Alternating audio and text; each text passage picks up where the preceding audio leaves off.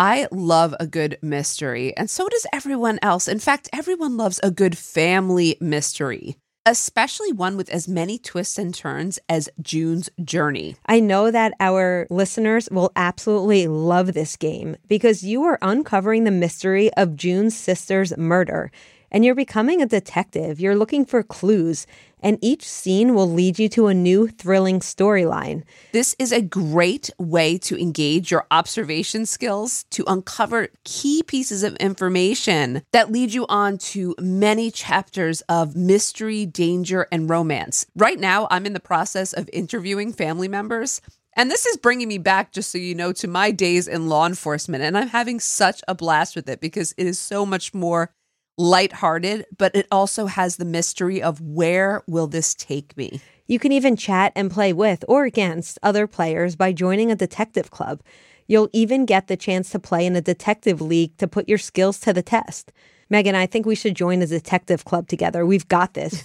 Can you crack the case? Download June's Journey for free today on iOS and Android. June needs your help, detective. Download June's Journey for free today on iOS and Android. The Hargan women seemed to have it all. We were blessed. My mom was amazing. But detectives would soon discover inside the house there were the bodies of two women. A story of betrayal you would struggle to believe if it wasn't true.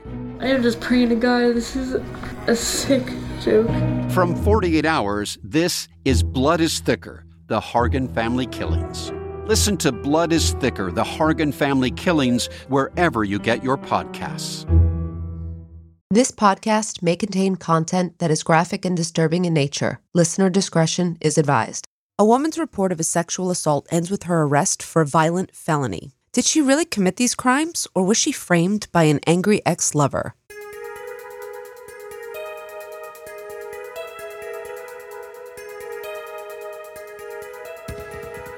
This is the Simona Sumisar story.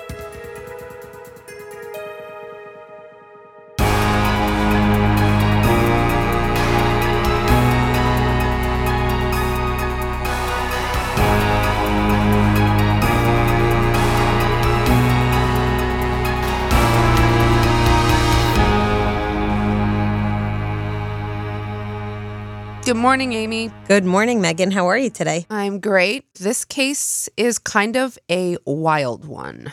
It was covered by Dateline a while back. You know, like I'm a Dateline, obviously, fanatic. Yep. And I remember it actually pretty vividly. So I came across it again on a replay and I went, oh my goodness, this case, I can't believe I even forgot about it. Then it brought it back to me. Then I started doing the deep dive, which I wanted, of course, for this episode.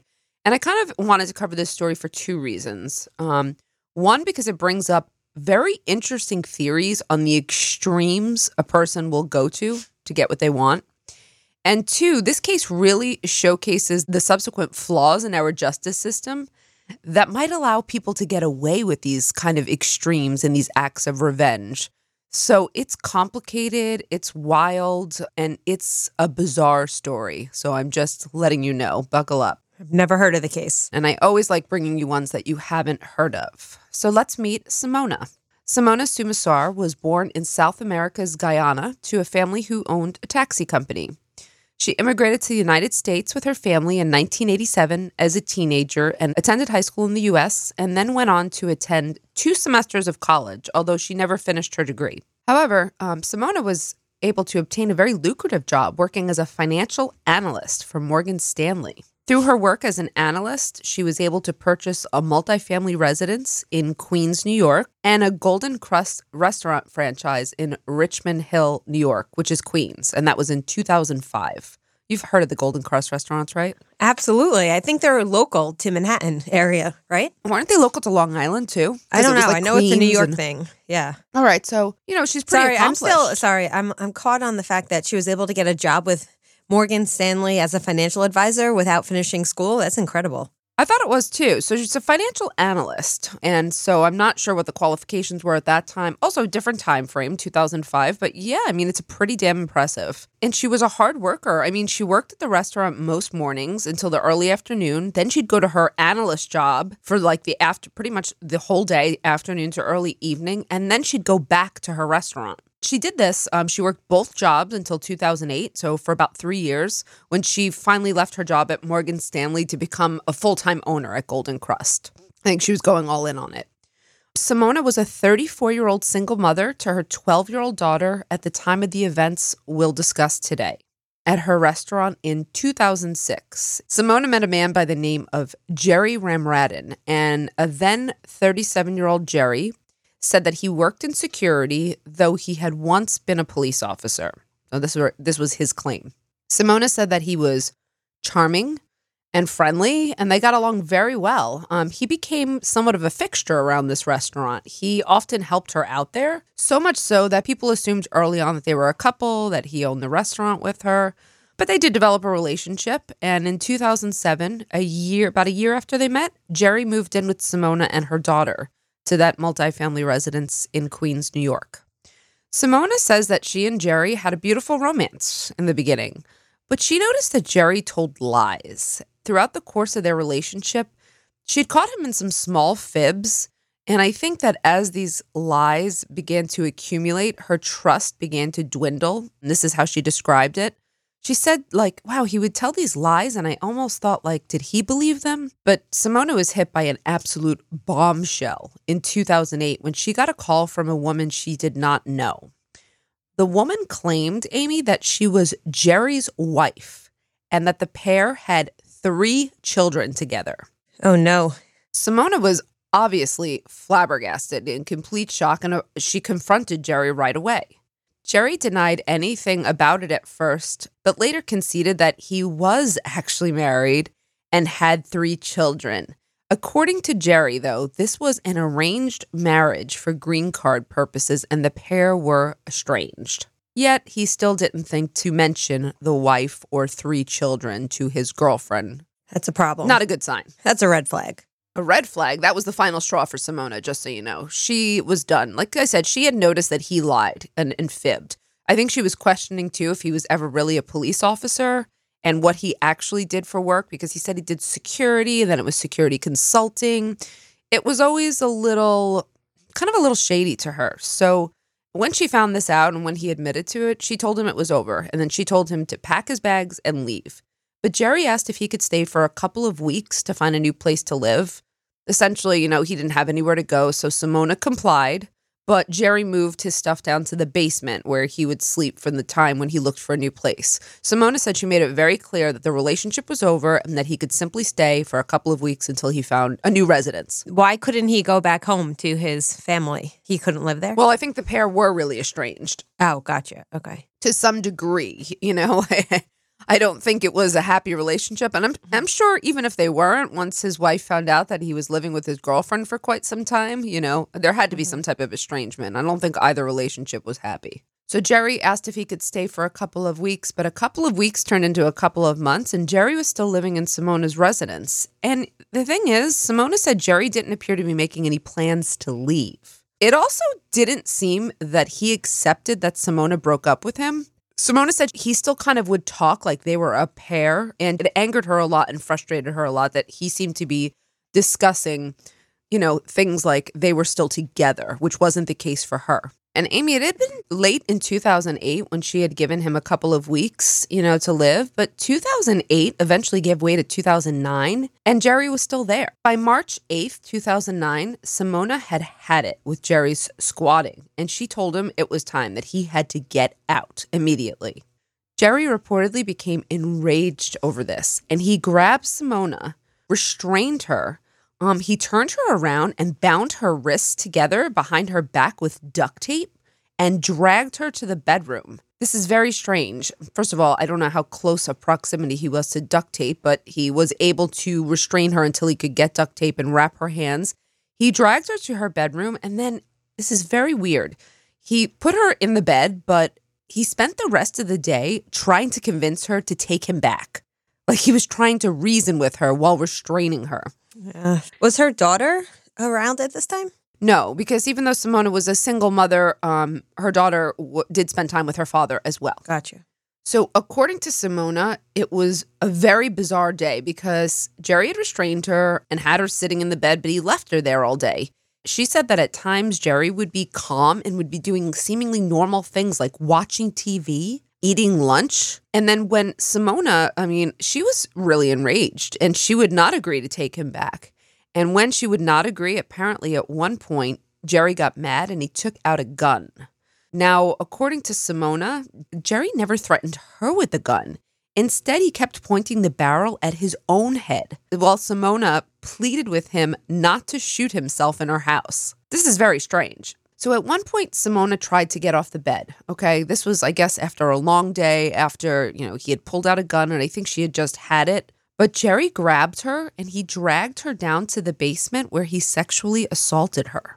Following the assault, Jerry began crying and apologizing to Simona, begging her not to report it to the police. According to Simona, she told Jerry that he, quote, should have used the gun. Jerry left the house after that, and Simona called 911 immediately to report the assault. The police came, Simona underwent a forensic medical exam, and the police arrested Jerry. But he denied the charges, saying that the sex had been consensual, and it turned into a he said, she said case, basically. Jerry was able to make bail, so he was released from jail while he awaited trial. Simona reported that Jerry called her during this time, begging her to drop the charges and pleading with her to think about his children. She didn't get a restraining order?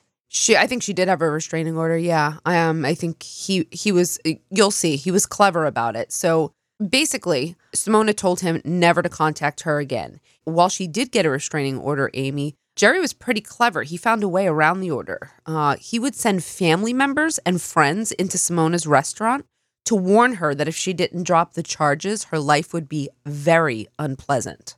But after that phone call, he never made direct contact with Simona, and that's how he got around the restraining order. Though Simona reported all of these incidents to the police, they said they couldn't do anything since the restraining order was only for Jerry and he wasn't physically coming to her property or making contact with her. Jerry's threats, even if they were delivered through other people, were not empty, and Simona's life would indeed become very unpleasant.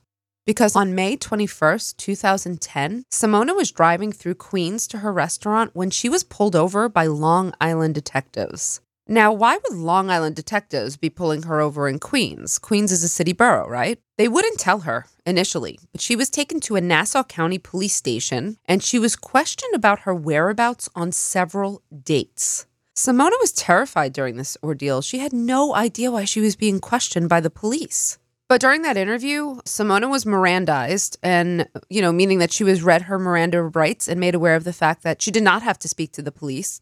However, she went ahead and she did speak with them. She was interviewed for approximately 8 hours. And she was cooperative, but she was completely shocked when she found out that she was the number one suspect in a string of armed robberies.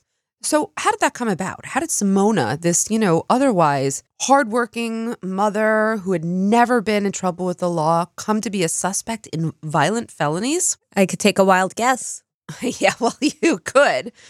On May 19th, 2010, a woman by the name of Luce Johnson called 911 reporting that she had been pulled over by 2 police officers, one female and the other male. She claimed that the officers had shields, firearms, and bulletproof vests, but it turns out they weren't police officers at all. They were actually thieves. And the pair allegedly robbed Luce Johnson of $1,400 in cash. And she was apparently, Amy, the 3rd victim to call in a string of similar robberies that had occurred around the same time.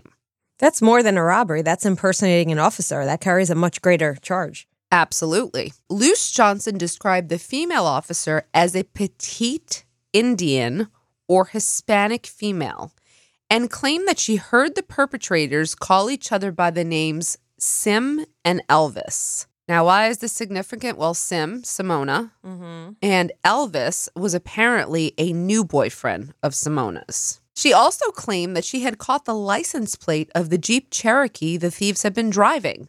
And guess who this Cherokee belonged to? I would have to guess Simona. Correct, Simona Sumasar. Luce Johnson also called the police again early in the morning of May 21st, 2010 to report that her car had been broken into and that, guess what? She got the license plate again of the parties who were fleeing the scene. The police traced this license plate back to a Nissan Maxima that belonged to Simona's new boyfriend, who had loaned her the vehicle for a few weeks, which is why Long Island detectives believed her to be the prime suspect in these armed robberies. The police brought the 3 victims who called in these robberies to, I would say they called them into a photo lineup, but actually that's not really true. They brought them a photo lineup. Because, Amy, sometimes the police will actually instead of bringing you into the station, they'll bring you the photograph lineup. Mm-hmm. All 3 of these victims identified Simona as the female perpetrator. So things were not looking good here. Simona was charged with impersonating a police officer, illegal possession of a firearm, and multiple counts of armed robbery. And after the 3 victims testified in front of a grand jury, Simona was officially indicted. So the charges were going forward. And if convicted, Simona was facing up to 25 years in prison. She was placed in detention, or she was put in jail, and she was given a $1 million bail, which she could not make. But was Simona really a violent felon? Would a restaurant owner and residential landlord really have a motive to rob people? Well, detectives believe that Simona did have motive. You see, they had questioned Jerry after the evidence came in, since he had been very close to Simona. And Jerry told law enforcement that Simona was struggling financially at the restaurant, so much so that it was failing and that she had a tax debt. Jerry claimed that Simona actually put him in charge of the day-to-day operations and then sold him the business because of her financial problems. I mean, is there documents to back up all of these claims? That's a really good question, and we're going to get to that. There will be. Simona adamantly denied such claims, saying that she never sold her restaurant to Jerry or to anyone else. And if there was proof of the sale, which Jerry said he had, it didn't necessarily mean that the sale was real. So yes, there was going to be some proof, Amy, but it would be disputed whether or not the proof was, original documentation, who signed it, that kind of thing. At this point, though, Jerry told detectives that this was all part of the reason, by the way, that Simona accused him of sexual assault. This was his new story. She'd accused him of sexual assault in an effort to sabotage him so she could get her restaurant back. That sounds like a little far-fetched. Everyone thought Simona was guilty here. The police thought they had the right person. But Simona had an alibi for the Luz Johnson call. Remember the first, that woman who called in the 911 call and then called in a second one? Her alibi was pretty good, I thought, too, Amy. It was one that would put her too far away to have committed the crime. On that May 19th, 2010 evening, when Luz Johnson called 911, Simona had been at Mohegan Sun Casino in Connecticut with one of her family members, which is a pretty good alibi. I would imagine they have receipts and CCTV. Exactly. Isn't that enough to drop the case? You would think so. But so the surveillance footage, which you can look up, showed a woman who looked a lot like Simona walking around the casino, but it's a little grainy. So one could say, all right, that's maybe not her. But Amy, they also had her family member who attested to the trip. Yeah. Now, that's a family member, Yeah. but they've got her cell phone records, and her cell phone records are all over that casino. So let me guess, they're going to say that her cell phone was there, but she wasn't. You know what? You would think this would be enough to exonerate her. The police didn't agree. They thought, well, the video's too grainy. There could be an alternate explanation for the cell phone. Maybe someone else had it. And they thought really just the weight of the evidence against her was very damning. Is this confirmation bias at all here or no? It sounds like they had tunnel vision from the beginning. So they're only, as you said, confirmation bias. They're only looking at the evidence that confirms their theory, and they're ignoring anything to the contrary. I think so, too. I mean, the cell phone evidence is pretty strong. And actually, I saw the video. I think it's a little grainy, but I can tell it's her. I don't think there's, I think it was enough for the police to be like, yeah, this is very questionable. Meanwhile, Simona's still in jail because she couldn't afford to pay the $1 million bail. And according to her, she thought once they had this information about the casino, thought she was in the clear. Wouldn't you agree that $1 million is a little high for the type of charges? That sounds like more like a murder charge. It absolutely does. It's very high, especially you have to consider this woman has no record. She has good standing in the community. I thought it was very high. I don't know if it's because it was a series of these charges, maybe the impersonating a police officer, but it's high. It's very high. What it really sounds like to me is de facto preventive detention. They didn't want her to get out. So they, made a high bail that she couldn't afford. So at this point, Simona says she's stuck. What could she do? She presented evidence, she thought. Nobody seemed to believe her, and she's sitting in jail. And throughout this whole ordeal, Simona was adamant that Jerry had to be behind these allegations and her arrest. But the police just weren't listening. They weren't hearing it. And let me tell you, Jerry Ramretton, I'll get into it later, but he was known to the police as well. Simona waited in jail for months, but shortly before Christmas, a new witness came forward, and the information she provided would change everything. This woman told the police that her boyfriend was involved in a plot to frame Simona for armed robbery. The informant's boyfriend, drumroll, was none other than Jerry Ramretton. And in fact, the informant stated that these robberies, get this, they weren't even real.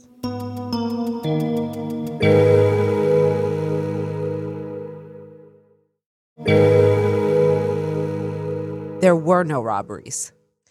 Oh, I see. So the people that were harassing Simona at work are probably the same people that are coming forward. So he must be paying off. He either has some real close friends or family, or he's paying people off.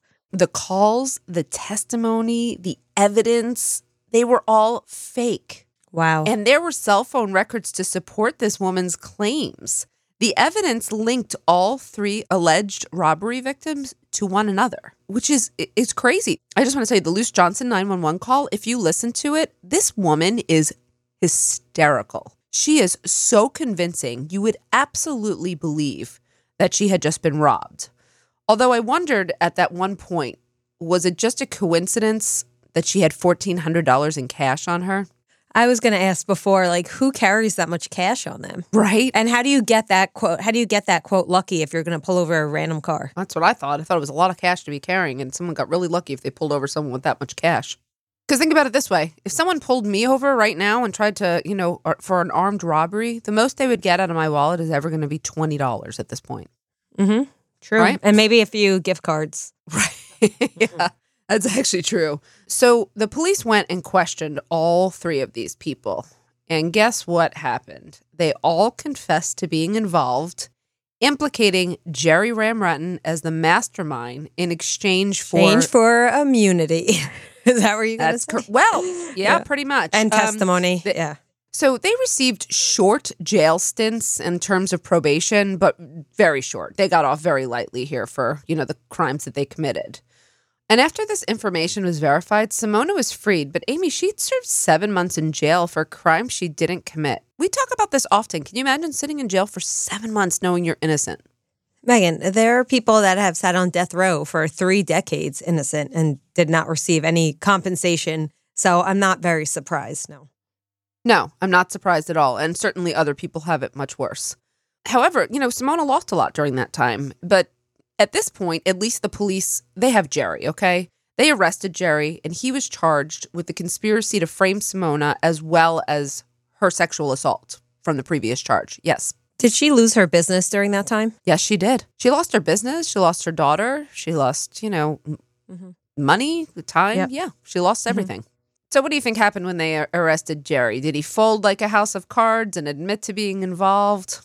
Nope. He denied it. Absolutely. He adamantly denied any of his crimes. And he was jailed. But would there be a trial? Well, what do you think, Amy?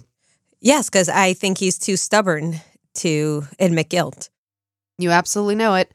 Jerry would not accept a plea because he maintained his innocence. And in November 2011, the trial against Jerry Ramretton commenced. The prosecutor alleged that Jerry was angry and that he wanted revenge after Simona kicked him out, and certainly after she reported the sexual assault to authorities. Simona had to take the stand, sharing all the details of what Jerry had done to her, but she did so bravely. She remained stoic. Later reports from spectators said that Simona appeared genuine, strong, and credible. The prosecution, this was interesting, Amy. I pointed it out before, but they tried him together for the sexual assault and for the conspiracy to frame Simona, which was kind of interesting that they consolidated these charges. Well, it saves. I think it's a way to save time and money, and also jurors are influenced. They're more likely to find someone guilty when there's multiple charges like that. That's a good point. Yeah. The prosecution presented medical evidence from Simona's sexual assault exam as well. Jerry's semen had been collected, and a report showed that she had marks on her wrist, remember, from that duct tape, and a genital laceration. The 3 people who Jerry had recruited to lie about the robberies all testified at trial. They were recruited by him for monetary purposes. There was some gain. Cell phone records were presented that very clearly demonstrated a connection between all 3 parties and Jerry. The case against Jerry seemed very strong. So, I mean, what could his defense possibly be? Why go to trial? What is he going to say? I was really curious because sometimes I see a more clear defense here. Do you see anything, any defense before I go ahead and tell you? And he's going to say that he's being framed. No? Kind of. Maybe, actually. I mean, let's just start. I'll say that, let's first start with the sexual assault. So I can see what the defense was going to be there. They countered the duct tape evidence. Mm-hmm. Yeah, they said that Jerry's fingerprints were not actually found on any of the duct tape that police collected from Simona's assault. So, you couldn't show that. They refuted the medical evidence, saying that, a small genital laceration was not strong enough to support anything other than possibly consensual sex. They also said that Simona's testimony that Jerry stayed for hours ordering food and watching TV while she was tied up didn't make any sense. Why doesn't it make any sense? Is there evidence to refute that? There really isn't evidence. They just said it was a ridiculous story, and it seemed like she was lying and making it up and trying to make it worse than it seemed. I mean, so this is their defense to the sexual assault claim, that this is, there's really nothing to show. This is what they're saying. But what about those 3 witnesses and these other claims? The defense blamed investigative pressures caused them to lie. So I guess I could have seen that coming as well. Mm-hmm. So they basically said that all 3 were documented liars, were 3 people who lied to the police ahead of time, and then later on cut deals to save themselves. Their argument also was that Simona was just a bitter woman who falsely accused Jerry of sexual assault in order to get her restaurant back. Now, remember, you had asked this, did they have any proof that Jerry owned the restaurant? Well, the defense presented a bill of sale between Jerry and Simona for the sale of the Golden Crust for a total of $125,000. And the signature looked exactly like Simona's. And she said this in an interview. According to her, she said, that signature looks exactly like mine, but I can assure you, I never signed this. I never sold my restaurant. In fact, she said something to the effect of, that man doesn't have $120, let alone $125,000 to purchase the restaurant from her. But what would the jury think? Well, weren't they able to look at his bank records to see if he did, in fact, have that kind of money? I didn't see anything to that effect, but I have to assume that they could have looked at it. Also, a bill of sale could have said it's like a promise to, mm-hmm. Maybe he gave her some small amount of money for some reason. I think there could be any number of explanations why he didn't come up with that money immediately. So what would the jury think? The trial concluded after 3 weeks, and when deliberations began, it wasn't really clear which side would be victorious, because while the majority were leaning in one direction, there were some jurors leaning the other way. So which way would they go? What do you think, Amy? I always love to play these guessing games. Sorry. I'd like to. I mean, it seems to me it's obviously guilty, but I don't know. Yeah. It took 10 hours, and the jury, but the jury found Jerry Ramratton guilty of all charges. Simona gave a victim impact statement addressing Jerry directly and calling him an evil sociopath who needed help. Jerry responded, by the way. He gave his own statement, when they asked, mm-hmm. and he got up defiantly saying, fine, this is what happened today, but I'm innocent, and this is far from over. There's going to be a lot more to come. So he's just doubling down. Wow. Oh, yeah. Doubling down and defiant till the very end. The judge didn't seem to agree with Jerry, though. The judge was on, the record saying the evidence showed that he was, diabolical, that he was sinister, manipulative. I mean, the judge had a lot of disdain for him, and he also said that he did not deserve any mercy. And so Jerry Ramratton was sentenced to 33 years in prison, where he remains today. Okay, so what happened afterwards? Amy, you had asked about Simona, and unfortunately, during the 7 months, she was improperly jailed. She lost her house, her business, and her daughter went to stay with her father during that time. So Simona describes having to completely rebuild her life when she was released. And she went ahead and, just so you probably can figure out, she sued the New York City Police Department and the Nassau County Police Department for claims including false arrest, malicious prosecution, and infliction of emotional distress. I don't think there was any surprise there. The city case was settled for an undisclosed amount, but I think it was, it said undisclosed, but I did a little digging. It looked like it might have been settled for just under $1 million, but I'm not positive about that, so we'll stick with undisclosed, while Nassau County settled with Simona for $2 million. There were specific detectives named in the suit, but ultimately the suits were settled with the police departments rather than the detectives personally. Okay, so, some might say there's some form of justice in that, Simona was able to, settle at least and hopefully use that money to start rebuilding her life. Although I don't think there's any amount that can, redo, she said again that she was a double victim, and she was doubly victimized. So let's look at Jerry. When it comes to theory or the why he did this part, he's very complicated. We're looking also at distinct crimes here. The sexual assault was first, followed by a series of false reports intended to frame Simona for a crime she didn't commit, obviously in order to discredit her. Jerry created a very intricate web of lies.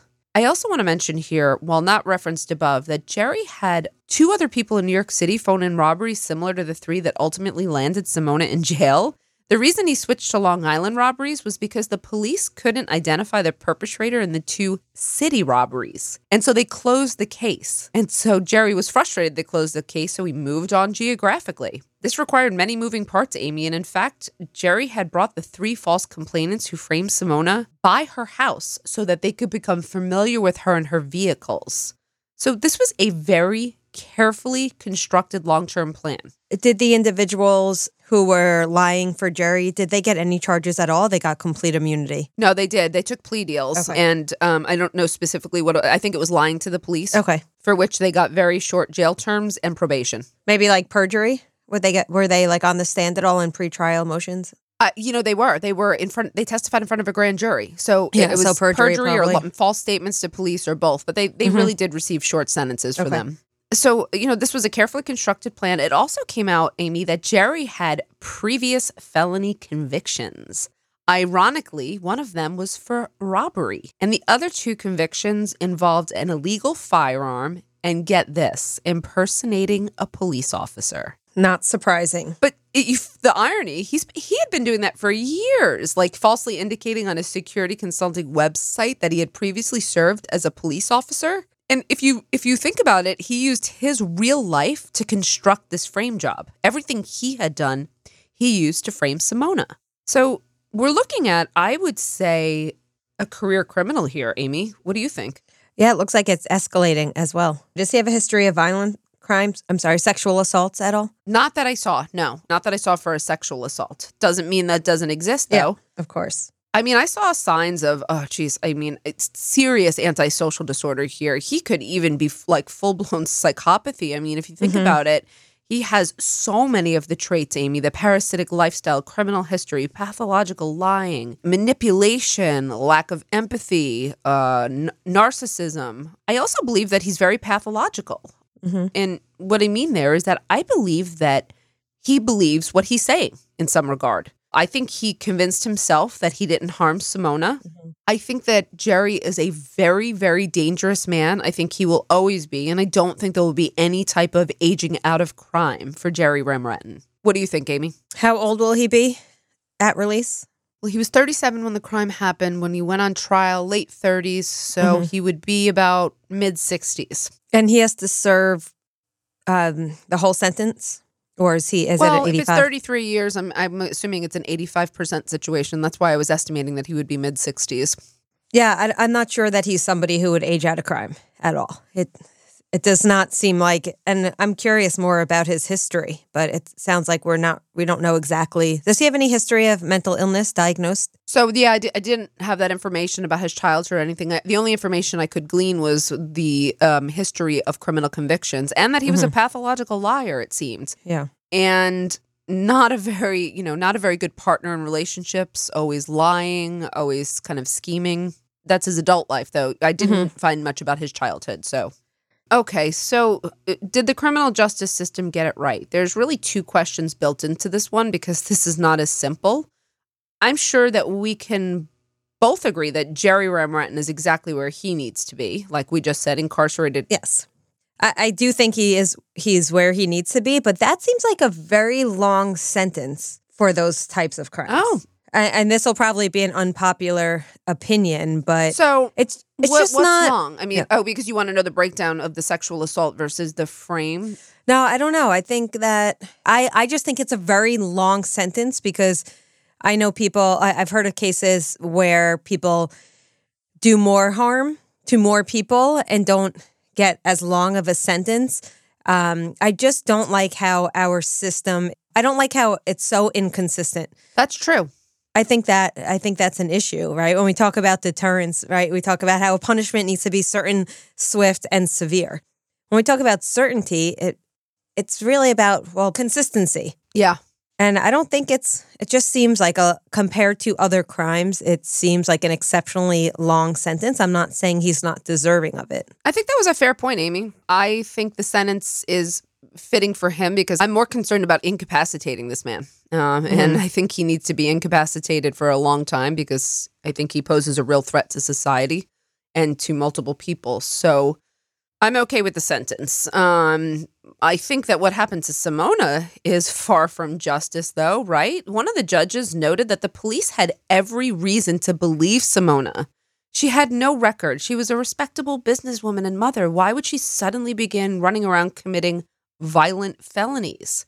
Police had access to Jerry's file and the history of violent crimes, and she was claiming it immediately. I'm telling you, please look at him. We have this bitter dispute. And they dismissed the possibility that he was involved in this. So not only is this poor investigative work, I think it was negligent, and it just embodies what I would say the very worst of policing. Oh, I think we see hints of sexism and racism, too, which I don't think we could ignore. Well, you know what I thought about that as well, but was it really racism? I don't know. They both, Simona and Jerry, were Guyanese. So I don't know that they were picking, one over the other. I'm not sure. I'm really not sure why they didn't believe Simona at all. In the end, I mean, she was victimized twice, I think. But you know what? I will end this and say what's incredible about Simona is her resilience. I heard her speak about how she moved on and how she does not view herself as a victim. And I'm telling you, this is one tough woman. She's strong, and I have no doubt that while he did ruin some aspects of her life, he didn't ruin her life forever.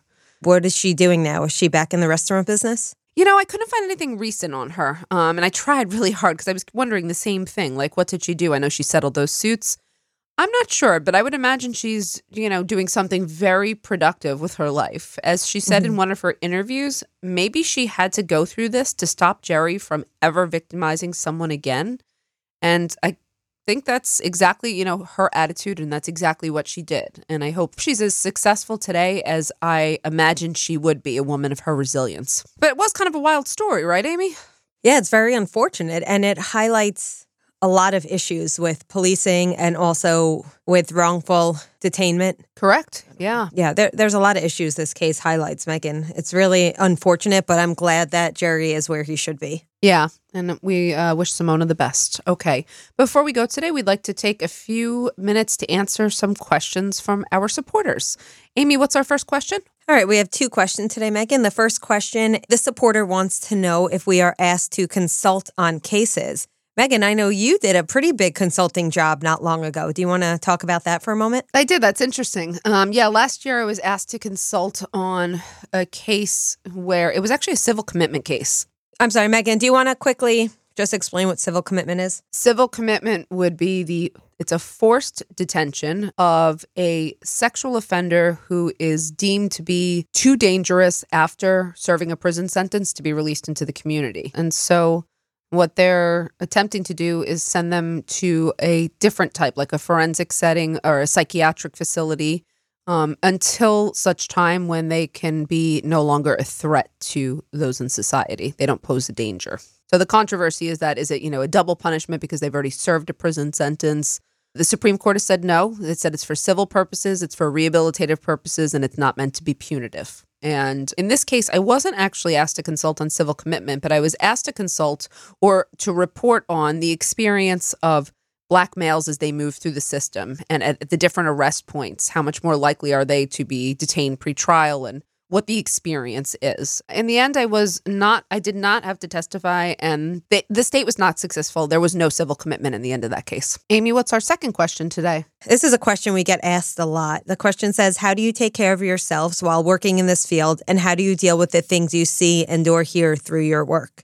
Sometimes we deal with very heavy topics. I mean, we're both really passionate about it. I think that you and I, we're so passionate about it that going forward, doing the research, doing the writing, advocating for certain cases is kind of how we deal with it, by being kind of a part of the system and trying to help maybe change it. On a personal level, sometimes these things are very heavy and sometimes they sit with me. I talk about some of the cases that have hurt my feelings and whatnot. And, sometimes even I have to take a little mental break. So just recently, I took about 4 or 5 days kind of off.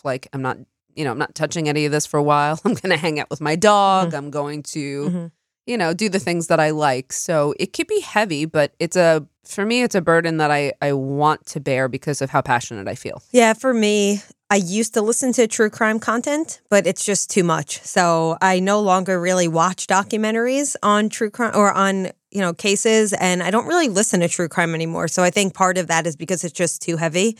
So that might be a way in which I try to separate myself from it. Yeah, that's why you listen to Dax every day, right? And Smartless. And Smartless, mine too. All right, well, thank you so much for the questions, and thank you everyone for listening. We will see you next time on Women in Crime. Women in Crime is written and hosted by Megan Sachs and Amy Schlossberg. Our producer is James Varga, edited by Jose Alfonso. Music composition is by Desert Media. If you enjoy the show, please remember to subscribe and leave a review. You can also support the show through Patreon, where you can get access to additional ad-free content such as virtual happy hours and an extra full-length episode each month. For more information, visit patreon.com/womenincrime.